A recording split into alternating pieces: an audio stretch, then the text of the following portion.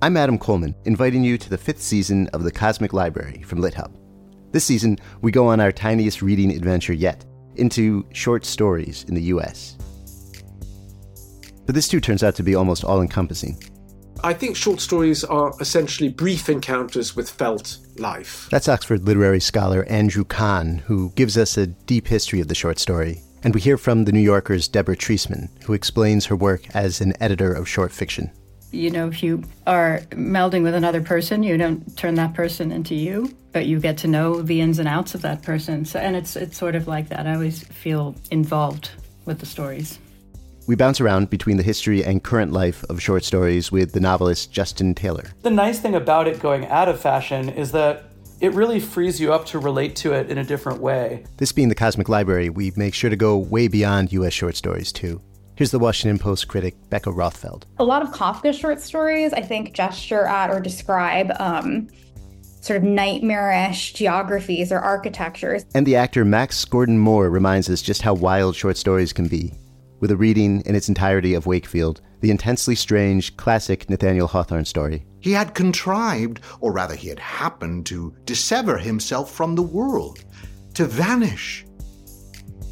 Get ready for all that and more in a season about short stories, small windows into vast universes.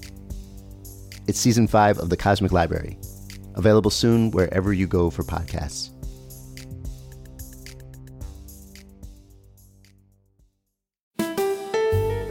Hi, I'm Mitchell Kaplan, and you're listening to Literary Life.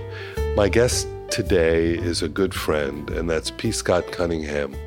Scott is right now in the middle of, actually right at the beginning, of one of the most significant poetry events, I think, in the country, and certainly one of the most significant literary events here in Miami, and that's Oh Miami. And I really thank you, Scott, for taking the time to come on to this podcast. Oh, well, thank you. Must be a crazy period right now. Yeah, it's crazy, but it's you know, it's fun. There's always time for books and books, you know. Thank you. The launch was April 1st, and it runs the whole month.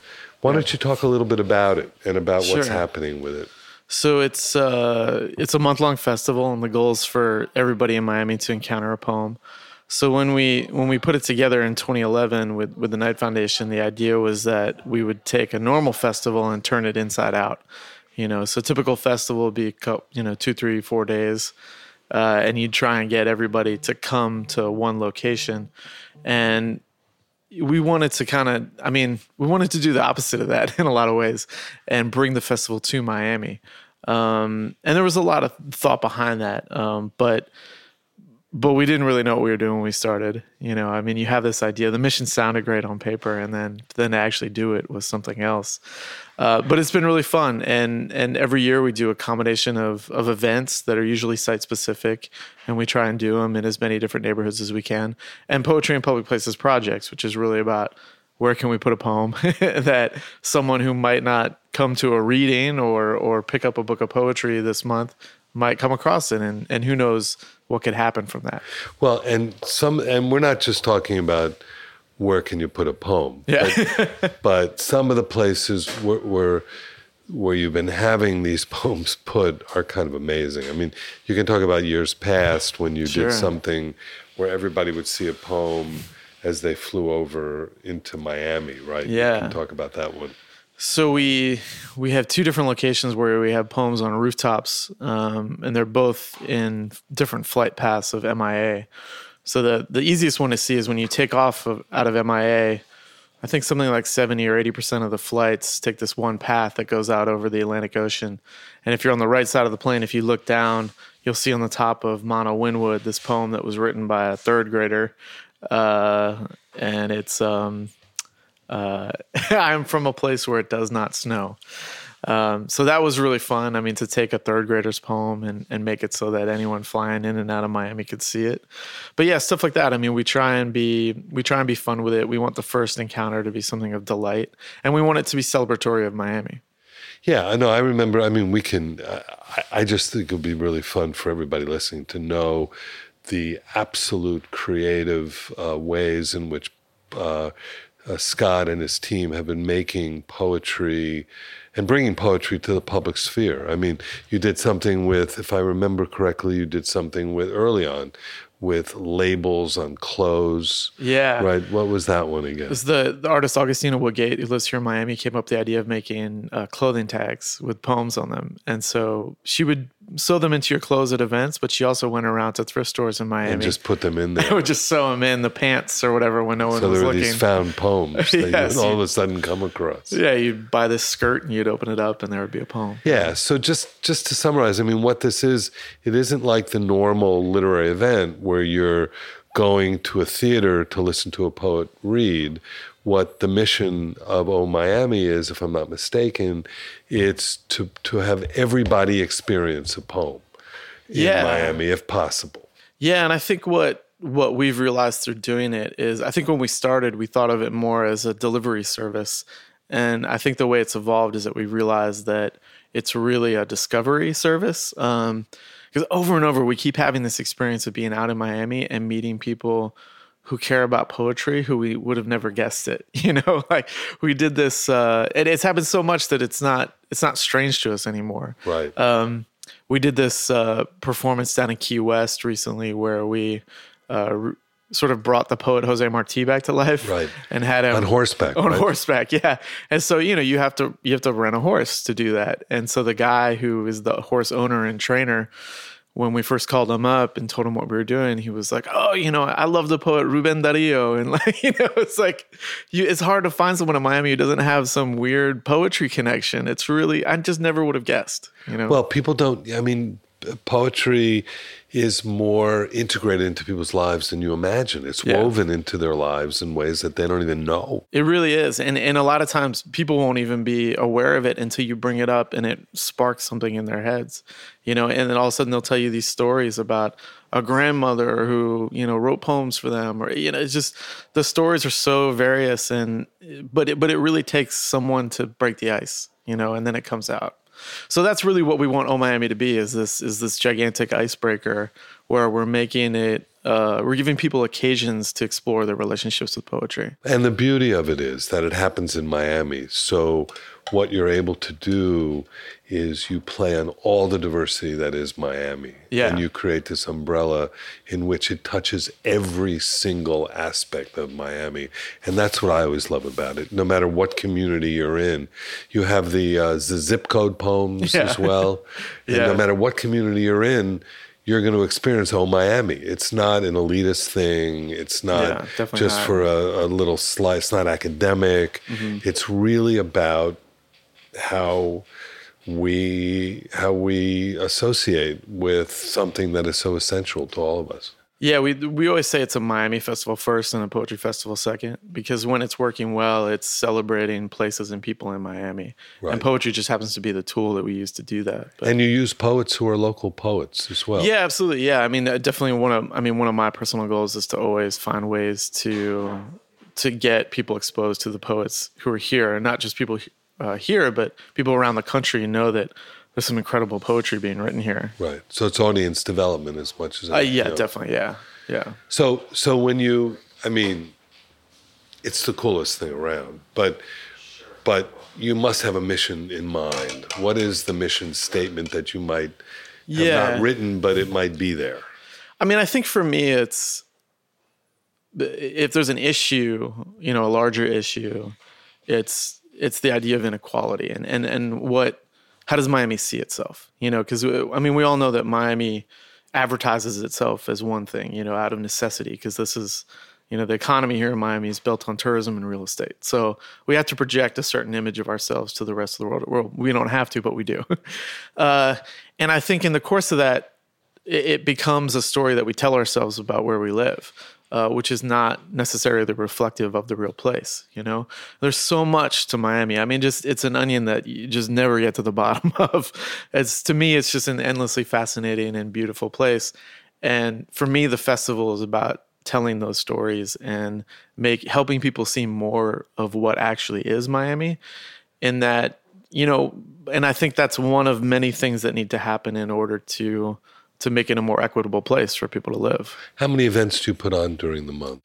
So we put on usually on average about 42, and a lot of that happens through partnership, like the reading last night with Richard Blanco. Right. You know, we didn't have anything to do with that event other than like it's a poetry well, event and it's Richard, and so you should go. And we have Campbell McGrath coming up, and Campbell McGrath on Saturday. You know, Right. So you know a lot of it is done shoulder to shoulder, but yeah, it tends to be on average about an event and a half a day. And some of the events are ongoing, where there are projects of one sort or another. There are things that are very specific towards communities. Like we have a series of neurodiverse workshops that are. What are those? So it's these two instructors who are actually from New York. We brought down to Miami, and they're doing workshops at Brucey Ball High School, specifically with students who have different neurodiverse. I don't even know the right word, but I guess experience the world in a different way. In a different way. People who might be on the spectrum. Exactly. Yeah. Lots of different things. And so those workshops are specifically for those communities. They're not advertised or anything, but that's something that's happening throughout April. And then another thing that we are doing is interacting with Jackson Health Systems all month in various ways. So we've been putting poems inside their labor and delivery floors. And we made a little booklet that's coming out in a week that will be given to all the expectant mothers in Jackson, and it's like a little free baby book that's built out of poems. So things like that they're not things you can go to, but they're ongoing, and I think super important interactions with Miami. Completely. Well, from Oh Miami. Now, when did Oh Miami start? What was the year? The first year was 2011. 2011. Yeah. And for those of you who don't know, Scott himself is quite an accomplished poet. He got his MFA at Florida International University. Yeah. Studied Proudly. with Campbell, right? Oh, yeah. And he's recently published a book called Ya Te Veo from the University of Arkansas Press, which is available at independent bookstores everywhere. Yes. Particularly at Books and Books, where we have signed copies as well. His work has appeared everywhere, from All to Harvard Review, The Rumpus, Tupelo Quarterly, Monocle, and The Guardian. I could go on and on. But he also has taken the Oh Miami rubric and started something called Highlight Books. And Highlight Books, I mean, you just are so spot on all the time. As a Miamian, everything you do is kind of like right. It's all about honoring the past in a way that's so great. And I mean, Highlight used to be the place where I would take, anybody from New York. I would go to like Versailles and then Highlight. That's perfect. And that would be like, I'm talking about in the 70s when it was really, when Joey was playing. Yeah, glory days. And you have a way of really honoring, just what Miami is. You take deep dives. So Highlight Books, tell me about that as well. Yeah, I mean, and the goal of doing that was to make a press that was not dedicated to Miami authors, because I didn't want it to just be, like it's only Miami authors, but more like what press makes sense for Miami readers, or what books might we make that I guess had an eye towards them being read here, if that makes sense. And so that to me felt like a wider, more sort of looser definition of what it might be. But the idea was, to make books here. I mean, it wasn't really more complicated than that. Well, you also, you chose really interesting subjects, like the book on foraging that you did was big. It found a great market. Yeah, so that was actually our first project. It kind of fell in our laps. A couple people who were really into foraging and wanted to make a book about it, and they're also graphic designers and photographers, so that definitely helped. They had a visual idea for the book even before we talked. But yeah, doing something that was really about this place. And the next 3 projects we're doing, which we won a NetArts Challenge grant for, and the first one will come out later this year on September 1st, is 3 anthologies that we're calling the Miami Trilogy. And so each one sort of tackles a different issue in Miami. So the first one is about transit, and it's edited by Lynn Barrett. And it's all nonfiction stories, basically about transit experiences in Miami in every different way imaginable, from like canoes to buses to planes. And then the next one will be sea level rise, and then the next one after that will be poverty. So you're exploring issues that are here in Miami. Yeah, I mean, I think creatively in some creatively, yeah. I mean, they're not position papers. They're not position papers, no. And I think those books are being written, and I think those are important as well. But we thought our contribution could be to create a creative conversation about it. Where we're giving license to artists to express themselves under this larger rubric, which we do hope creates conversation. And is part of a larger conversation. You just hit on the three issues that are the most crucial issues. Well, I mean, poverty. I mean, a lot of people don't realize. I mean, they think of Miami. When you do a deep dive in Miami, as you have, you understand the incredible disparity, that exists between the haves and have-nots here. Yeah. We all see the glitzy downtown and South Beach, but you just scratch the surface just a few blocks west, and it's not a happy place. Yeah, and I think if we don't look at it, all of us kind of look at it, and it's not going to get dealt with. So, I mean, that's the hope, is that the book will be an occasion for people to write about that issue and maybe do things that are more policy oriented. And looking up your bios and stuff, the one that was most intriguing to me was the recognition you got from Fast Company as one of the 51 brilliant urbanites who are helping to build the cities of America's future. And that's absolutely true. I mean, you're young, you're still here, you're staying in Miami, you're committed to Miami. I know you and your wife just had a baby, and that's what we need here. I mean, Miami has been too much of a transient place for so long. Yeah, I mean, I think I'm totally committed to Miami, and I think that's super important. I get really frustrated when I read articles that are written by journalists who aren't from here, just come to town and take one little slice of it and then make these like vast generalizations about this place. Incredible memes that Miami is this or Miami is that. Yeah, and it's always more complex than you think it is, and I think it is important to say no. Like, I'm here, I'm staying here. I love this place. I was at Richard's reading last night. We probably had 500 people there, 450 people, and there was a woman who came up to me and said, "It's just so sad that there aren't a lot of people who read here in Miami," which is crazy. And I said, "Look around. Look, you got 550 people here for a poetry reading." Where you could go to Washington, D.C., you could go to New York, and you might not have that kind of turnout. Or the book fair, or Miami. Yeah. I mean, the actual notion that things that are serious cultural things don't happen, it's just so frustrating to me when I hear it. It's crazy because it's, it predates Miami. It even predates Books and Books. Oh, yeah, absolutely. I mean? So it's always been a literary place. It's been a literary place for a really long time. And so I get frustrated with it too. But I think writers recognize it. I mean, everyone that I've encountered who's come down here either for the book fair or for something else, they love it. And they're like, oh, the audiences here are great. And the beauty is a lot of them start spending time here as well, which is really good. Yeah. So the literary community really grows in that sense. A lot of changes at Old Miami, some really great things. You guys got a great grant from the Knight Foundation. And I know that you're now headquartered at the Betsy. We are, which is super fun. I love the Betsy and everything. Jonathan and Deborah and everything they do there. They're incredible people, and it's great to be there. And it's been really fun too.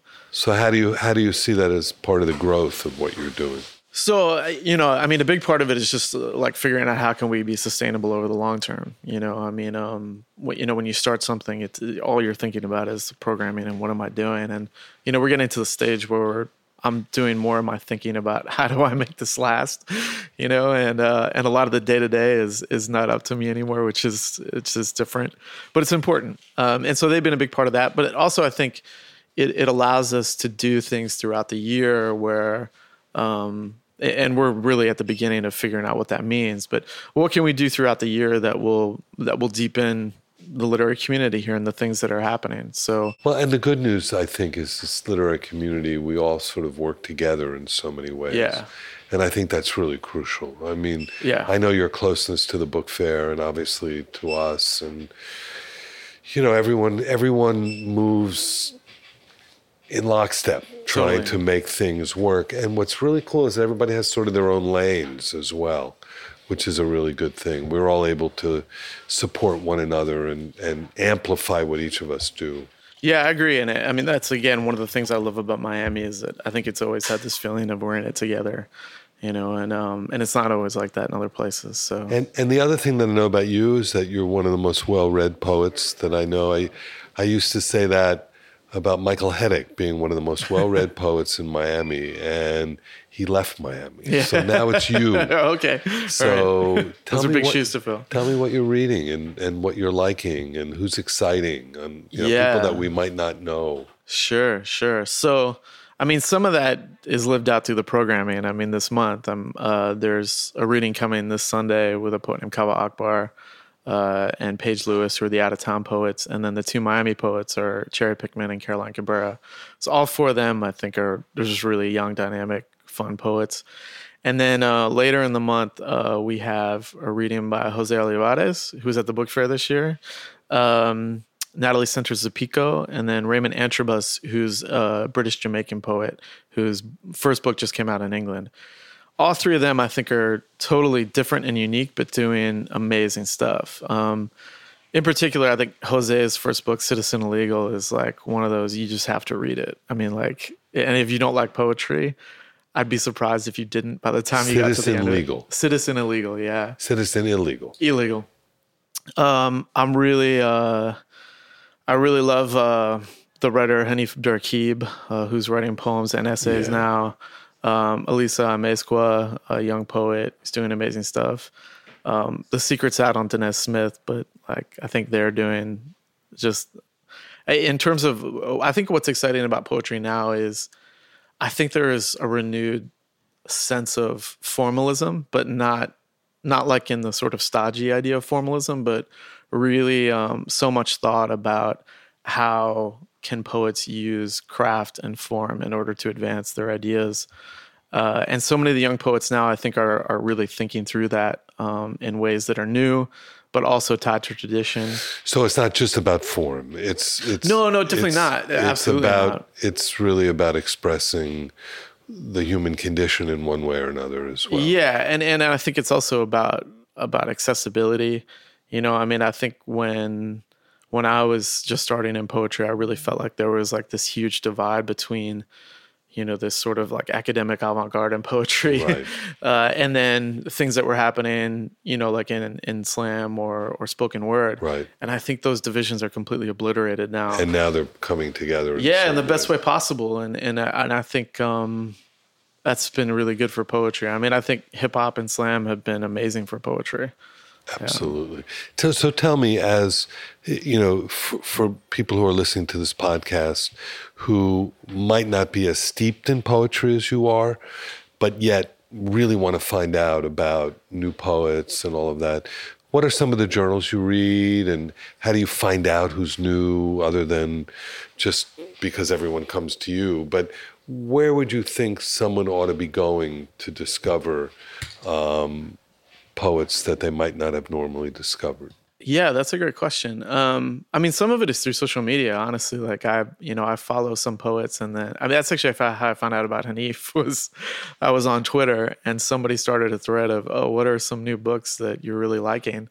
And I just went down the thread and I was like, oh, I've never heard of him. Well, Hanif is becoming well, now he's huge. Yeah, he's on a whole nother level now. But yeah, and then Poetry Magazine, you know, I think is always doing great stuff. Like, you know, Don Scherer's done a great job, I think, taking over the editorship of that magazine. Eloisa Mezcua has a journal called The Shallow Ends that I think is... The Shallow Ends? Yeah. Okay. I think I'm getting that right. But I also I like seeing what's happening in that one too. No, I get the poetry. I really like Poetry Magazine, and they have all kinds of great poem a days. They have newsletters. They do a lot of great stuff. And here in Miami, there's a journal called Sinking City, which came out of UM that I think is doing great stuff too. Sinking City, yeah. Fantastic. Yeah. Is Highline Magazine still going? So it died as it was meant to. The whole idea of Highline Magazine was that we would count down from 10 to 1. We actually died at number 2, but that's okay. So You died early. It served its purpose. We've never gotten back into the journal space. I mean, I feel like other people are doing it better than we could. So we kind of been more focused on the books. Cool.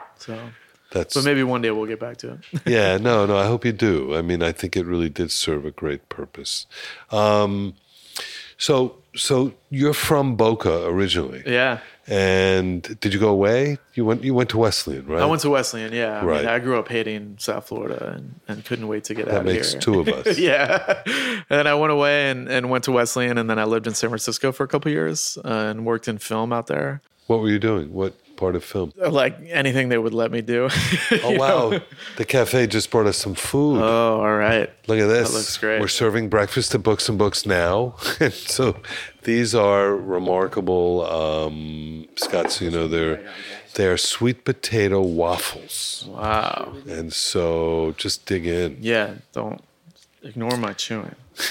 But yeah, so I was doing whatever they would let me do on set. I mean, for the most part, I was a production assistant, just sort of. You did that right out of Wesleyan? Yeah. Did you study film at Wesleyan or literature or? I was a comparative religion major, but they didn't have minors at Wesleyan, but I was essentially a film minor. There was only one class for the major that I didn't take. So it was definitely the thing that I was most passionate about in college. But a lot of it was film theory, it wasn't so much production. So when I went out there, I think the director of the program knew someone who was working in San Francisco and made a phone call. And literally the next day I was on set as a PA, getting coffee. That's cool. Yeah, it was fun. It was really fun. Yeah. And it was fun to be in a really small film scene because in San Francisco, or at least at that time, once you worked on one film, you knew everybody. You kind of knew everybody. If they liked you, you got another job right away. So yeah, I just kind of went from one set to another. When did you decide that you were going to pursue your MFA? When did that happen? It happened slowly. I mean, it started in San Francisco because I had written in high school, college. I mean, it was something that I did, but not something that I thought about as a career. And then my last year at Wesleyan, I finally took a creative writing class. And then the summer after I graduated, the Wesleyan has a writers conference, and I volunteered or interned or something at the writers conference. And that was the first time I was like, oh, this is interesting. Like maybe this is something I could be serious about. But it wasn't until I think working in film, I kind of realized that. I remember I was working on an independent film, and we were shooting nights. And I was driving back home over the Bay Bridge and like literally having to slap myself to stay awake as I was in morning rush hour traffic. Even though I was coming home, I was like stuck in morning rush hour traffic. And I was like, I don't know if I like this life. I think I just want to sit around and read and write, something a little more solitary. So then I started trying to get a job in journalism because I'd seen, a lot of writers like, oh, that's how they got their start. But I couldn't. This was in the wake of 9/11, and I couldn't get a job with no experience in journalism. Were you trying down here or anywhere? I was trying in San Francisco, and then I kind of widened my search and ended up getting a job in Colorado at a small paper. Which paper? Like in Eagle County, like right outside of Vail. It's called the Vail Trail. Cool. It doesn't exist anymore. No, I went to school at University of Colorado. So that's right. Yeah. There are a lot of little papers there. So I was in the mountains, and I did that for a couple of years. And then through doing that, I realized... Were you writing poetry all this time? I was mostly writing short stories. I actually came to FIU as a fiction writer. Oh, you did? And I switched after meeting Campbell. So is it Campbell? So did you grow up with a love of poetry? Was poetry something that you read as a kid and in your household and all of that? I actually memorized poems in high school just procrastinating during English class. I memorized W.H. Auden's As I Walked Out One Evening. I memorized Matthew Arnold's Dover Beach. But I did it on my own. I mean, no one told me to do it. But I didn't really make a connection there to like, oh, this is something that you can do with your life. I think Campbell was the first poet that I spent any significant amount of time with who was a real poet. And it really was eye-opening. Like, oh, this is a thing. You could do this. And the thing that I think I was doing to procrastinate from writing short stories suddenly became, well, maybe I'll just put my focus on that. But you also, I think, realized something about yourself, that you weren't just going to sit. When you were in that rush hour, you thought you were going to sit and write poetry and do whatever you did. There was something a little type A about you as well. Yeah, definitely. And I still struggle with that. I struggle with the balance of how much should I be reading and writing and how much should I be organizing. And I know the feeling. I think you've said to me the phrase "the producer's high" before. I think you're the first person who ever used that phrase to me. Right.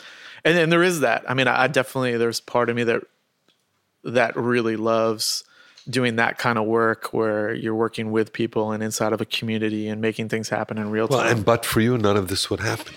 Well, yeah, who knows? Maybe it would have been someone else. I don't know. It might have been something different, but it's your vision. But for you, what happened wouldn't have happened. Something else. Yeah, definitely not in the same way, for sure. There's definitely part of me that feels fulfilled by that and definitely is driven towards that. Now, here's a question that I have for you, and it's a question I've been grappling with myself as a bookseller, and that is, I don't think we've ever had a period of time, at least in my lifetime as a bookseller, where there's been so much diversity that's so accessible and so honored and so valued. Just look around and you see what's being published. You see, I never would have imagined that Marlon James's book would be a #1 bestseller, or Hanif is on the bestseller list with his collection of essays, or Friday Black, or you can just go on and on and on with the kind of diversity that there is. And I think it's an amazingly wonderful thing that that's happened. And partially it's happened because readership has caught up, but at the same time, publishing now has people of color and diverse editors where they never had before. Right. So, I remember talking to a writer in Trent who wrote Spanish language writing, and they had people at the publishing house and nobody spoke Spanish, which was really something. Yeah. But so there is that happening, which is spectacular. But the question I have is, how do we also honor those on the shoulders that we stand? Merwin just died, for instance. I know you had Merwin for one of the Miami festivals, if I remember. You did a reading with 2011, him. Yeah. So the question is, how do we keep those? How do we make sure that those people don't get lost in the mix, so to speak? I don't think it's an either or. It definitely is an either or. Yeah. But I know as a bookseller, what concerns me is that there are a lot of people who no longer are being read, who should be read. Yeah. On some level, I think that's always happening. That's sort of like the life of literature, is that, people disappear and then are rediscovered, Right. I was listening to a podcast the other day that was, it might have even been Planet Money, but talking about this incredibly successful artist, and I think his name was David Roberts, like in the 18th century, like no one's heard of anymore, right. But maybe he'll have another day. I don't know. I think some of that is just time, unfortunately. But, I have to say that I don't know of any group of people who are more concerned with, poetry as an art form, and that includes the tradition of poetry, than the young poets who are out there right now, who are mostly POC, who I think are leading the forefront of where poetry's going. I think from my perspective, like, poetry is going in a great direction. It has a long way to go. And it's hard for me to speak to publishing as a whole because I'm not as familiar with what's outside of poetry. But, from my perspective, it's like, thank goodness it's changing. It needed to change. Oh, yeah. That's exactly what I'm saying. Yeah. It needed to change. We needed to hear voices that were representative of people that were not just academics in any real sense. Yeah. But, we all stand on other shoulders. So we have to look to the past as well. For sure. And I think the one thing that's happening, which is good, is that, other pasts that were obliterated are coming resurrected. Back. Absolutely. You think about, a friend of mine just sent me a used book, and it's like one of those old poetry anthologies, and it's 95% white guys. Yeah, of course. And there's an obliteration and an erasure in that as well. I was looking at the book and I'm thinking, who's not in it? Who are the same ages as these people? The poets like Pat Parker or June Jordan or Wanda Coleman Exactly. or Lucille Clifton. I mean, they should be in that book, but they're not. So, I think it's important that we are constantly revising what we the thought past of as actually is. what it actually is, and what were the canons? What was the canon, and there's always ideas behind that. There's always politics and things that are driving those conversations. So I think we have to be conscious of that. Yeah, well, I mean, I don't think I've ever experienced in my life such change right now, such generational change, and it's spectacular. I mean, I just love it. I mean, I love, even when you look at politics and you look at what's happening in the Democratic Party and the amount of voices of people who are, running for president, let's say, and how different they are. Yeah. I mean, that's a beautiful thing. Yeah. And, but you can still see, I mean, even on the liberal side of things, like, I think a lot of pearl clutching and worry that like there's some sort of centrism that's going to be lost in all this. No, it's not about that. It's not about that. In fact, I think centrism would be the death of it all. Yeah. To a large extent. I think it would be. Yeah. No. It's really, we're at a very interesting time, and I, as an older bookseller, and you as a younger, entrepreneur of cultural events, I can't think of something more exciting that's happening. When I think of you and I think of other people that I work with in Miami at the book fair like Lisette and others who are, it makes me feel really good that there is going to be this amazing, deep-rooted future in Miami of a literary culture that will just get richer and richer and richer. Yeah, I agree. I mean, it's super exciting. I was on the way here, I was listening to a podcast where Dinesh Smith was the guest, and I was just like, man, what a time to be alive to hear this voice like in real time. What and hear it podcast develop. was that? It's called The Poetry Salon, and it's 3 young kids. I mean, they're young, Fantastic. but it's great. There's a few good poetry podcasts. If I'm going to What get are some shout others outs. that you would do? So Jose, who I mentioned earlier, is part of a podcast called The Poetry Gods, which has been on pause because they all moved to different cities. But The Poetry Gods? The Poetry Gods, yeah. But I think it might, because Jose just moved back to New York, so maybe it'll start back up again. I hope it does. But that's an amazing one. And then Commonplace, which is the poet Rachel Zucker does, which is great. And then obviously Verses, which the Poetry Foundation puts out. Is Dinesh Smith and Franny Choi co-host that. And to your point about where to find poets, I think podcast is a good way to do it. Yeah, and look at, who are these guests and whose voice do you connect with? And the other thing that I find that I love doing, I take deep dives and I get lost, is on YouTube, just listening to readings and going, if you like this, you'll like this, you'll go here, you go there. I just get lost in terms of where it takes me. And hearing people's voices that way. It's it's very profound in terms of the access that we have now. Yeah, and which obviously can be daunting, which is why it's great to get recommendations or find someone whose critical voice you trust, who could lead you to places that you might not find, because there's a lot out there now, Well, speaking about daunting or not daunting or guides, just make sure you follow. Give the website. Sure. It's www.omiami.org. And then on Twitter, we're OMiami Festival, and Instagram also OMiami Festival. And the Instagram is amazing. I mean, the one thing that these guys have done, which is just spectacular, is all of their social media, all of their graphics. It's just, Scott, this is a love note to you and everything you've done. Thanks. And Miami is, one of my favorite events ever. And I thank you for being on The Literary Life, and I hope we get to speak a lot more. Yeah, definitely. Well, the feeling's mutual. I love books and books, and I love the book fair, and it's that's speaking of standing on shoulders, those are the shoulders. Well, thanks, Scott. I hope you like what you heard, and that you'll please share your review on Apple Podcasts, and also give me your feedback at Books and Books on Facebook, Twitter, and Instagram. Subscribe to my weekly conversations on Apple Podcasts, Spotify, Google Play, and Revolver.com. I'm Mitchell Kaplan. Thanks for joining The Literary Life.